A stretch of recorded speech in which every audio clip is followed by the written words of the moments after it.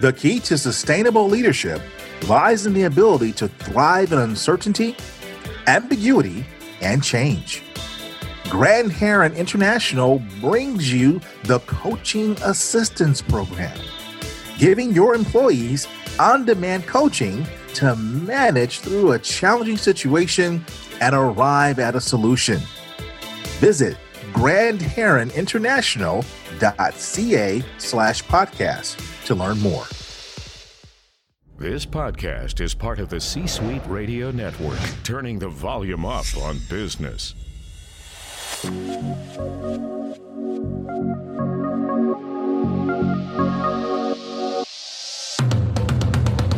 Welcome to the Keep Leading Podcast, a podcast dedicated to promoting leadership development and sharing leadership insights. Here's your host, the Leadership Accelerator, Eddie Turner. Hello, everyone. Welcome to the Keep Leading Podcast, the podcast dedicated to leadership development and insights. I'm your host, Eddie Turner, the Leadership Accelerator. I work with leaders to accelerate performance and drive impact through the power of executive coaching, facilitation, and professional speaking. What does it take to really be successful as a leader in the 21st century? There are a lot of books on the shelf that claim to have the answer. My guest today says there is a secret code. He goes further. He says he has actually cracked the code. And he is here today to share the secrets with us. My guest today is Alain Hunkins. He is a sought-after leadership speaker, consultant, trainer, and coach. His book, just released in March 2020, is Cracking the Leadership Code: The Secrets to Building Strong Leaders. It is a #1 best-selling new release in the business communication category on Amazon. Over his 20-year career, Alain has led over 2,000 groups in 25 countries. He also serves on the faculty of Duke Corporate Education and has published over 400 articles on leadership. I am excited to have Alain Hunkins on the Keep Leading Podcast. Alain, welcome. Eddie, thank you so much. It is an absolute pleasure to be with you here today. Well, I am just thrilled to have you. And before we go any further, you have a unique French name, and I am probably not doing it justice. Can I ask you to forgive me if I am not saying it right? And please, for the record, say it for my listeners. Sure, yeah. My name is Alain. It's A-L-A-I-N, which isn't spelled the way it sounds in English. It's because my mom is from Brussels, Belgium. She gave me one of the most common names you'll find in a French-speaking country, which is great when you're growing up in a French-speaking country, but not as easy when you grow up in Flushing, Queens in the 1970s. So yeah, my name is Alain. So that's my name, and I'm sticking to it. Thanks. Alain. All right. Thank you for helping me with that. And, clearly, I did not spend enough time when I was in Paris and surrounding areas in Sens and during my time in France. So that just means that when we get past this COVID crisis, I need to go spend a little more time there. Good reason to do so. That sounds great. Well, I find your work fascinating. And I got a chance to watch your interview with our mutual friend, Marshall Goldsmith, and our mutual friend, General Tom Kollwitz. And you did a fascinating job. Thank you. Thanks. It was a pleasure and an honor to be with those two great people. Indeed. So everybody wants to know now, I'm sure after the intro, tell us about your book, Cracking the Leadership Code and the 3 Secrets to Building Strong Leaders. Yeah, right. So the secrets, right? So here are the 3 secrets, and I'm going to share them. You're going to go, those are the secrets? Yeah, the 3 secrets to building strong leaders are connection, communication, and collaboration. Now, as I say that, you're thinking, that sounds like common sense. And quite frankly, Eddie, it is.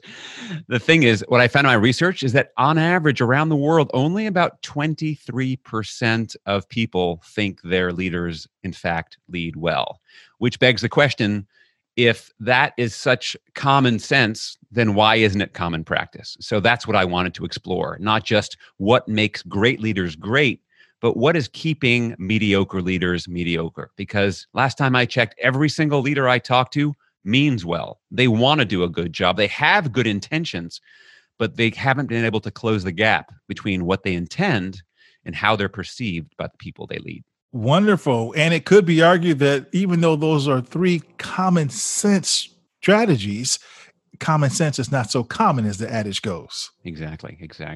Well, tell us, since many leadership books out there claim to have cracked the code, what makes yours so different? So yeah, there's tons and tons of leadership books out there. And my book, people said, how long did it take you to write the book? And honestly, Eddie, it took 20 years. And the reason I say that is because this book was built from the bottom up rather than the top down. I didn't sit down at a desk and go, what are the 3 secrets? So as you said in that intro, I've worked with thousands of groups over 20 years. And what I noticed was there are patterns of behavior. So great leaders have certain patterns of behavior in common. Lousy leaders have patterns of behavior in common. And I started noticing the patterns, and I'd hear stories and see examples, and I started taking notes. And in 2011, those notes turned into a blog. And over the years, the blogs kept building up. And I looked back on those blogs, and what I found was these 3 overarching themes: connection, communication, and collaboration. And so the book is written from the point of view, not just, okay, here are these 3 themes, but also because I'm an adult educator, people, when I tell people I wrote a business book, but it's not boring because so many are boring, right? And so the key to all this is, how do I bring the principles to life through stories, either stories of seeing the principle work in action or seeing people fail with the principle. And then we get the principle, but then breaking those principles down into their component behaviors. Because I'm a huge believer that great leaders are made, not born, and that the skills of becoming a great leader are things that you can do through practice. But you have to understand what not only are the principles and the behaviors, but what are the things that are going to trip you up. I'll give you an example. So connection, right? So everyone gets, oh yeah, you need to connect, because at its core, leadership is a relationship. So what I've noticed in my practice and my research is that the basis for strong relationships is empathy. So empathy I define as showing people you understand them and care how they feel. Now, as I say that, you're probably thinking, sounds pretty basic, like a pretty human, simple thing to do. Well, the research shows that while 92% of CEOs say their organizations are empathetic, only 50% of people think their CEOs are empathetic. So again, we have this gap. So why is it leading with empathy is so hard? And this is one I think anyone can relate to. One of the biggest challenges to leading with empathy is impatience. The fact is, showing people that you understand them and care how they feel isn't some item just to check off of your to-do list, right? Human relationships move at the speed of humans, not at the speed of light, like information technology. So showing people that you care means having patience. And as you know, patience is in short supply these days. All of us have busy plates. We're full up. We've got stuff to do. We've got results to deliver. And in fact, a lot of organizations have drive for results is listed as a core leadership competency. The challenge, of course, is driving for results shouldn't come at the expense of driving over people who deliver those results. So part of the journey of the book is showing people you've got to embrace paradox if you're going to be a leader. You have to have the wisdom to know when to go fast and when to go slow. And so that's what the book is really about basically giving people a very engaging, practical roadmap to accelerate their learning curve to becoming a better leader. Excellent. And I appreciate your emphasis and dedication in the book to the quality of empathy and your definition that you provided as well. Here in the United States, at one point, one famous politician derided it and basically classified it as a trait of the weak. But more and more 21st century leadership and transformational leaders are understanding that empathy is a core competency of great leaders. Now, something else that sets your book apart from other leadership books out there, when I open your book up, I'm just blown away by the list of endorsements that you have and who they're from. That says a lot. Now, I've seen some great endorsements before. Now, in your case, once I got past the great Marshall Goldsmith, the amazing Tasha Eurich, and the legendary Brian Tracy, Jim Kouzes, Barry Posner, and on and on and on, there's one I came to that really stood out. General Tom Kolditz. Now, I happen to have him as one of my clients. I do some work for him, and I have just an amazing amount of respect for him. He is one of the top leadership thinkers I have ever been around. I am just really mesmerized by him as a leader, both as an academic who studies it, but also as a practitioner who lives it. And here's what he said about your book. And this is saying something. Superb book. Cracking the Leadership Code does much to simplify leadership for all of us who practice it and teach it.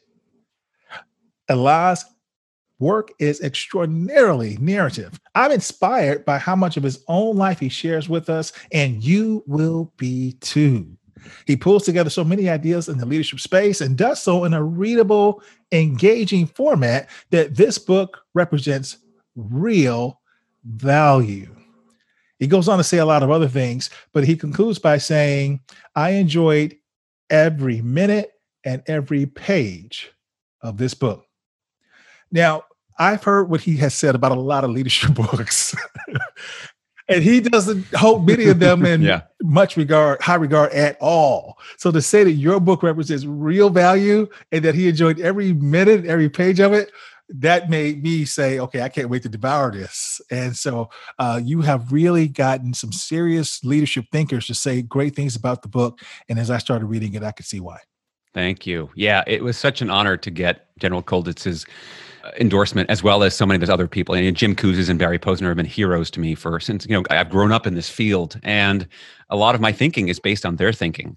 And so reaching out to them was so important to me and validating, because I feel like I'm standing on the shoulders of giants, and I feel my work is about passing on this wisdom to the next generation for the time that we live in. As you were saying, empathy in 21st century leadership. I mean, look at the world in the year 2020 and what we're going through. And it's very clear that we need a different type of thinking and belief structure for our institutions and organizations for us to be able to navigate through the complexity of crises that we're all facing. Indeed. And speaking of us needing a different type of thinking to navigate the complexity and the crises that we're facing, you tell a wonderful story about an organization that needed a solution to customer service, about their wait times in your book.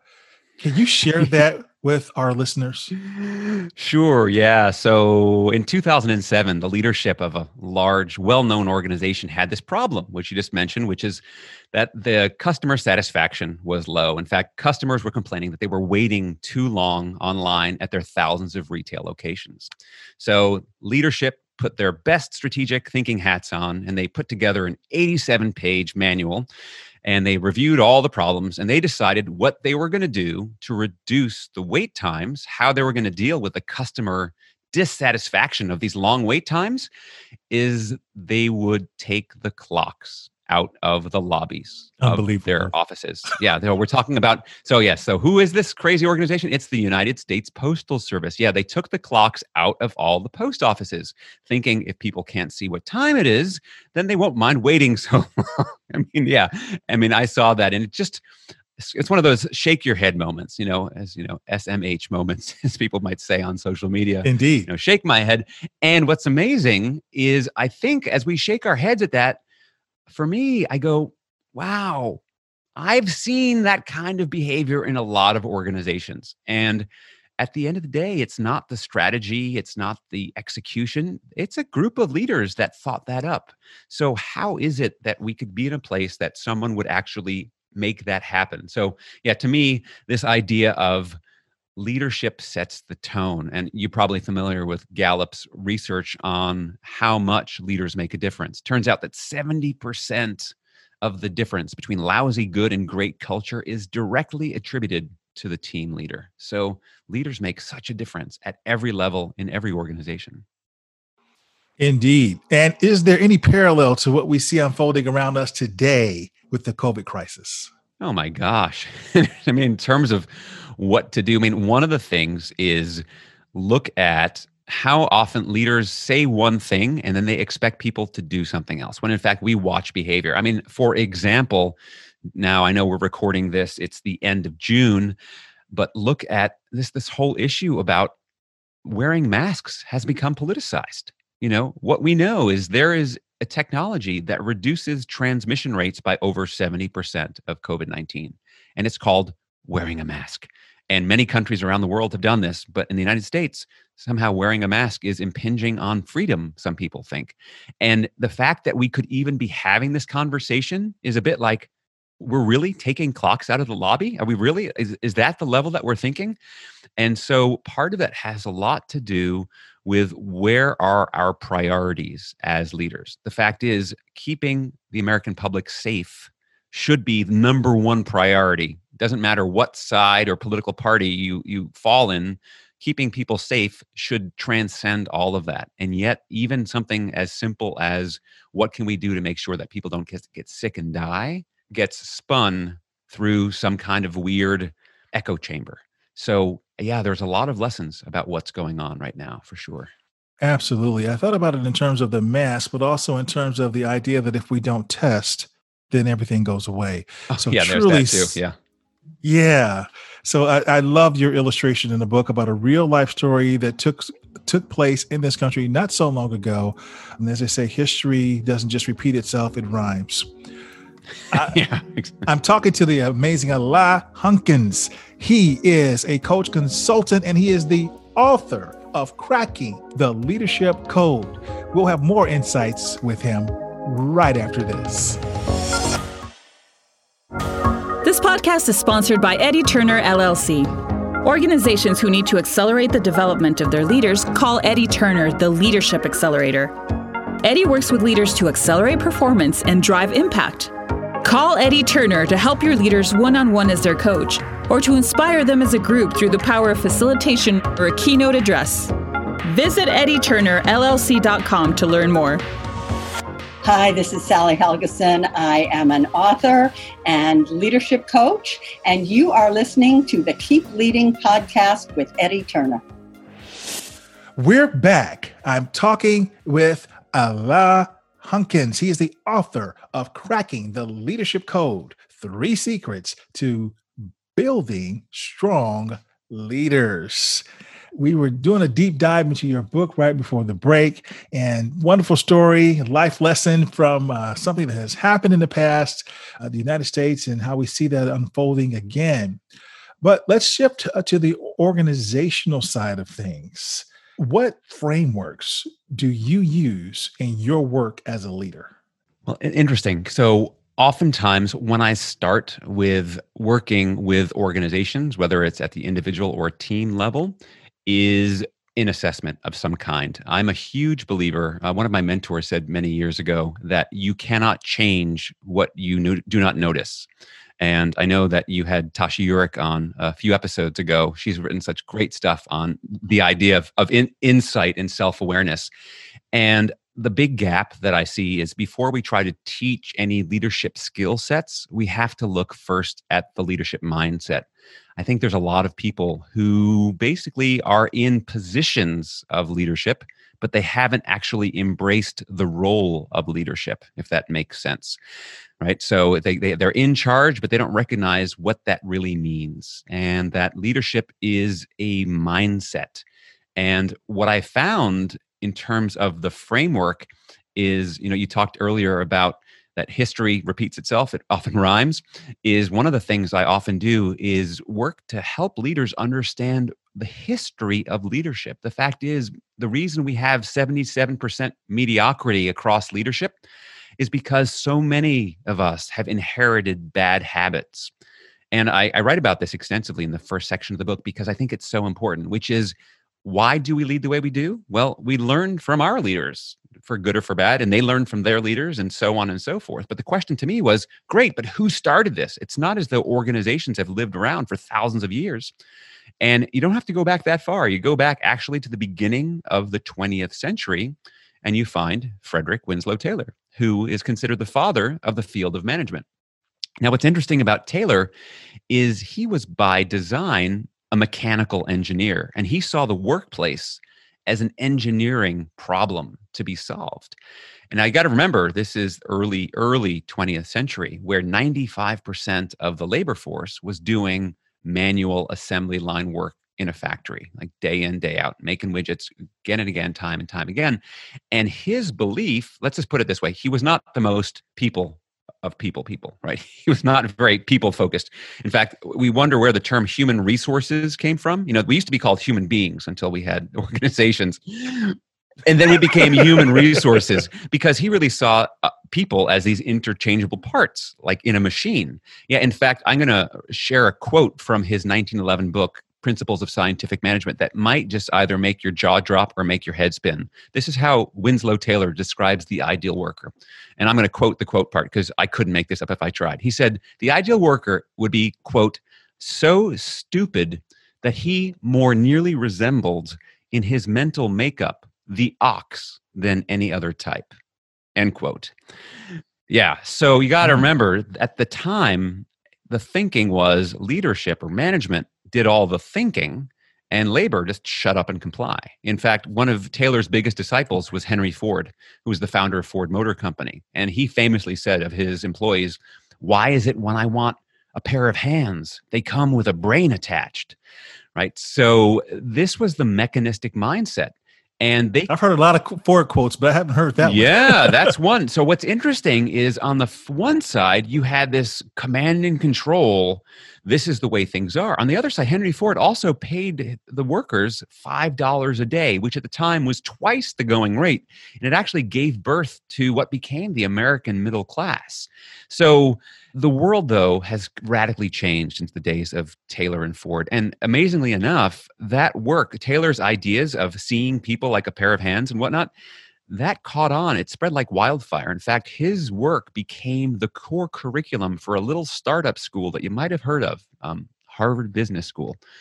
So that's where they got the ideas. In fact, the Principles of Scientific Management became recognized as the most influential business book of the 20th century. So this is the legacy that we're living out. Now, that might have worked if you were leading a bunch of factory workers on an assembly line. It certainly doesn't work in the knowledge economy that we live in today, where you need people to be way more than a pair of hands. And trying to get people just to comply, let's face it, with technology, with things like LinkedIn and Glassdoor and the transparency we have with technology, people know where the grass is greener. And in fact, the Bureau of Labor Statistics has found that the median tenure of workers today, age 25 to 34, is only 2.8 years. So no one's sticking around to a lousy workplace. They're going to find somewhere else to go. In fact, Gen Y and Gen Z, who make up 61% of the workforce now, they'll go, hey, I'll live back home with mom and dad before I take a lousy job. Like, if that's what it takes. I mean, they've changed the game for all of us in a lot of good ways. So one of the things, again, going back to your original question, when I think about operating from a place of 21st century leadership, I start by helping leaders look at the mindset. And I actually have them assess, where is your mindset? How much do you default to command and control? Because let's face it, it's easier. It's easier to tell people what to do than to draw it out of them. I call it lazy leadership. And a lot of us are familiar with that. We've either done it or we've certainly seen it. Wonderful. Thank you. And that reminds me of something that one of my previous guests said, Simon T. Bailey. He said, gone are the days where you check your head and heart at the door when you come to work. Now, organizations want you to show up with more than just your hands. To your point, the antithesis of what the doctrine was that was cultivated there. Because if people just showing up, just making widgets and not having the head and heart involved, that's where we get the service issues and so many other things that come up that we don't like. So very well said. Now, one of the things I was supposed to do is complete a book about collaboration. It was going to be called Facilitated Collaboration, and I did not do that. So I was excited when I saw in your book, you have a whole chapter dedicated to collaboration. Can you share just a couple of the techniques around collaboration that you wrote about in your book? Absolutely. Yeah. So collaboration has got so many different aspects to it. And one of the things that has really helped me in my own thinking around this is I took a page out of the field, which is relatively new science, of behavioral economics. So the idea for years, traditional economics believed that people always acted in their best economic self-interest. Well, along came people like Daniel Kahneman and Amos Tversky, who Daniel Kahneman won the Nobel Prize. He's the author of Thinking Fast and Slow. So with behavioral economics, the idea is that people act in often irrational ways. And there are ways also for us, if we want to, we can nudge people's behavior by offering them certain environments. So, for example, they have found that if you want people to eat smaller portions of food, a way to do that is serve the food on smaller plates because it makes it seem like there's more food on a smaller plate, right? It's just an optical illusion, yet it works. For some crazy reason, it works. Same thing with organ donation. If you want people to default and check off yes on their driver's license that they're going to be an organ donor, well, then make the default that yes, you are donating unless you have to then change your mind, right? So it's about what are the default settings? So this is a great tool for leaders to think about because what we know is that for us to have a highly engaging, collaborative environment, we need to have the default settings of that environment support employees so that we can work at our best. And what I found in my research is that there are 4 fundamental human needs that need to be satisfied for us to perform at our best. So the first is the need for safety. Now, there's obviously physical safety, which is why everyone's working from home right now and not traveling because we have that physical safety need. But there's also psychological safety, which has been made famous by Professor Amy Edmondson at Harvard. This has to do with the ability for people to feel that they're safe. They can show up as their whole selves and speak up and speak their mind at work without fear of repercussion, that there's equal amounts of airtime. So one thing, simple thing that any of us can do is when you're having team meetings, are you hearing from everyone? And is everyone getting about the same amount of airtime? That's something really good to notice. And if it's not happening, what's the cost of that? Because you're probably not creating as much psychological safety as you need to. So that's the first big need. Fundamental need is safety. The next one is energy. The fact is we need to be engaged in an energized environment. So simple thing that you can do, we all have this need for energy. I'm sure you've experienced this, Eddie, where you come to a meeting and the meeting goes on and on. It's 2 hours and it still hasn't stopped. And it's now 2.5 hours. And you're just thinking, I can't think anymore. So simple thing is take a break every 90 minutes or more often. So as a leader, are you intentionally scheduling breaks because that you know there's going to be the psychological and biological diminishing returns if you don't? So it's a simple example of we all have needs for energy and we want to have those needs met. The third big need is the need for purpose. We all want to feel that what we do matters because when we feel that what we're doing contributes to something greater than ourselves, we bring more energy to us. So that being said, we are working in an organization. How are we serving the world? Do we bring our customers and our clients in to talk to our teams to let them know the impact that we're having? Because the more connected, the clearer the line of sight between what I do every day and the impact it's having on the end user makes a huge difference in terms of how motivated people are to keep showing up. And then the fourth need is around the need for ownership. As we were talking about before the break, no one wants a micromanager. And the sense that people, yes, they want clear definitions of what they need to accomplish and have clear objectives and metrics, but they'd like some latitude and freedom and autonomy on how they go about achieving those needs because they want to be able to bring their whole selves and their creative selves to solving these problems. We're all in the creative problem-solving business these days, no matter what industry we're in. So when we as leaders understand these 4 fundamental needs, again, safety and energy, ownership and purpose, and start to nudge people in the environment so that they can perform at their best, you're going to end up with a much more collaborative and effective work culture. Very nice. Thank you. What's the main message you want to convey to our listeners today? Great question. So leadership is a process. It is not a destination. And recognize that leadership progress comes from leadership practice. I'll share this through a story. So, when you commit to being an intentional, effective leader, the lessons start showing up sometimes in the most surprising of places. So this one happened to be in the dentist's chair. So I was having my teeth cleaned by my dental hygienist, whose name is Jackie. And Jackie's amazing. She's an amazing hygienist. So I stopped and asked her, I said, Jackie, you're a dental professional. Look, there's all these toothbrushes on the market. There's sonic powered toothbrushes. There's battery operated toothbrushes. Which one is the best one for me? Which one should I use? And she turned to me, Eddie, and she said, oh, the best toothbrush? Oh, that's really easy. It's the one you'll use twice a day. And so as I think about the path of intentional leadership, you can start with connection, or you can start with communication, or you can start with collaboration, but make a choice, take action, and get started, and be intentional about wanting to improve yourself. All leadership development starts with personal development. If you commit to that path and find some tools and some support to help you along the way, it is amazing how much you can get done if you are consistent at it. You won't see the changes in 2 days or 2 weeks, but if you continue on that journey, it's amazing how much you can transform yourself and your teams within 6 months, a year, and beyond. Wonderful. Where can my listeners learn more about you? Sure, Eddie. So the easiest place to go is to the book website, which is www.crackingtheleadershipcode.com. While you're there, you can learn all about the book. You can also download the first chapter and get a preview of the book. And that connects you right to my website, alainhunkins.com. And there you can learn all about the work that I do with individuals, teams, and organizations, whether it's through speaking, coaching, training, or consulting, all under the broader umbrella of wanting to make people better leaders. I appreciate that. Alain, thank you so much for being here as a guest today and helping us crack the leadership code on the Keep Leading podcast. Eddie, thank you so much. It's really been an honor and a pleasure to be with you today. Thank you. And thank you for listening.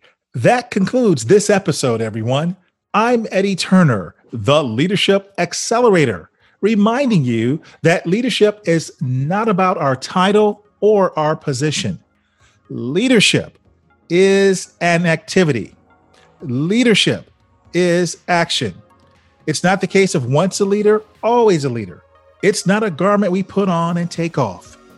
We must be a leader at our core and allow it to emanate in all we do. So whatever you're doing, always keep leading. Thank you for listening to your host, Eddie Turner, on the Keep Leading podcast. Please remember to subscribe to the Keep Leading podcast on iTunes or wherever you listen. For more information about Eddie Turner's work, please visit eddieturnerllc.com. Thank you for listening to C-Suite Radio, turning the volume up on business. This podcast is a part of the C-Suite Radio Network. For more top business podcasts, visit c-suiteradio.com.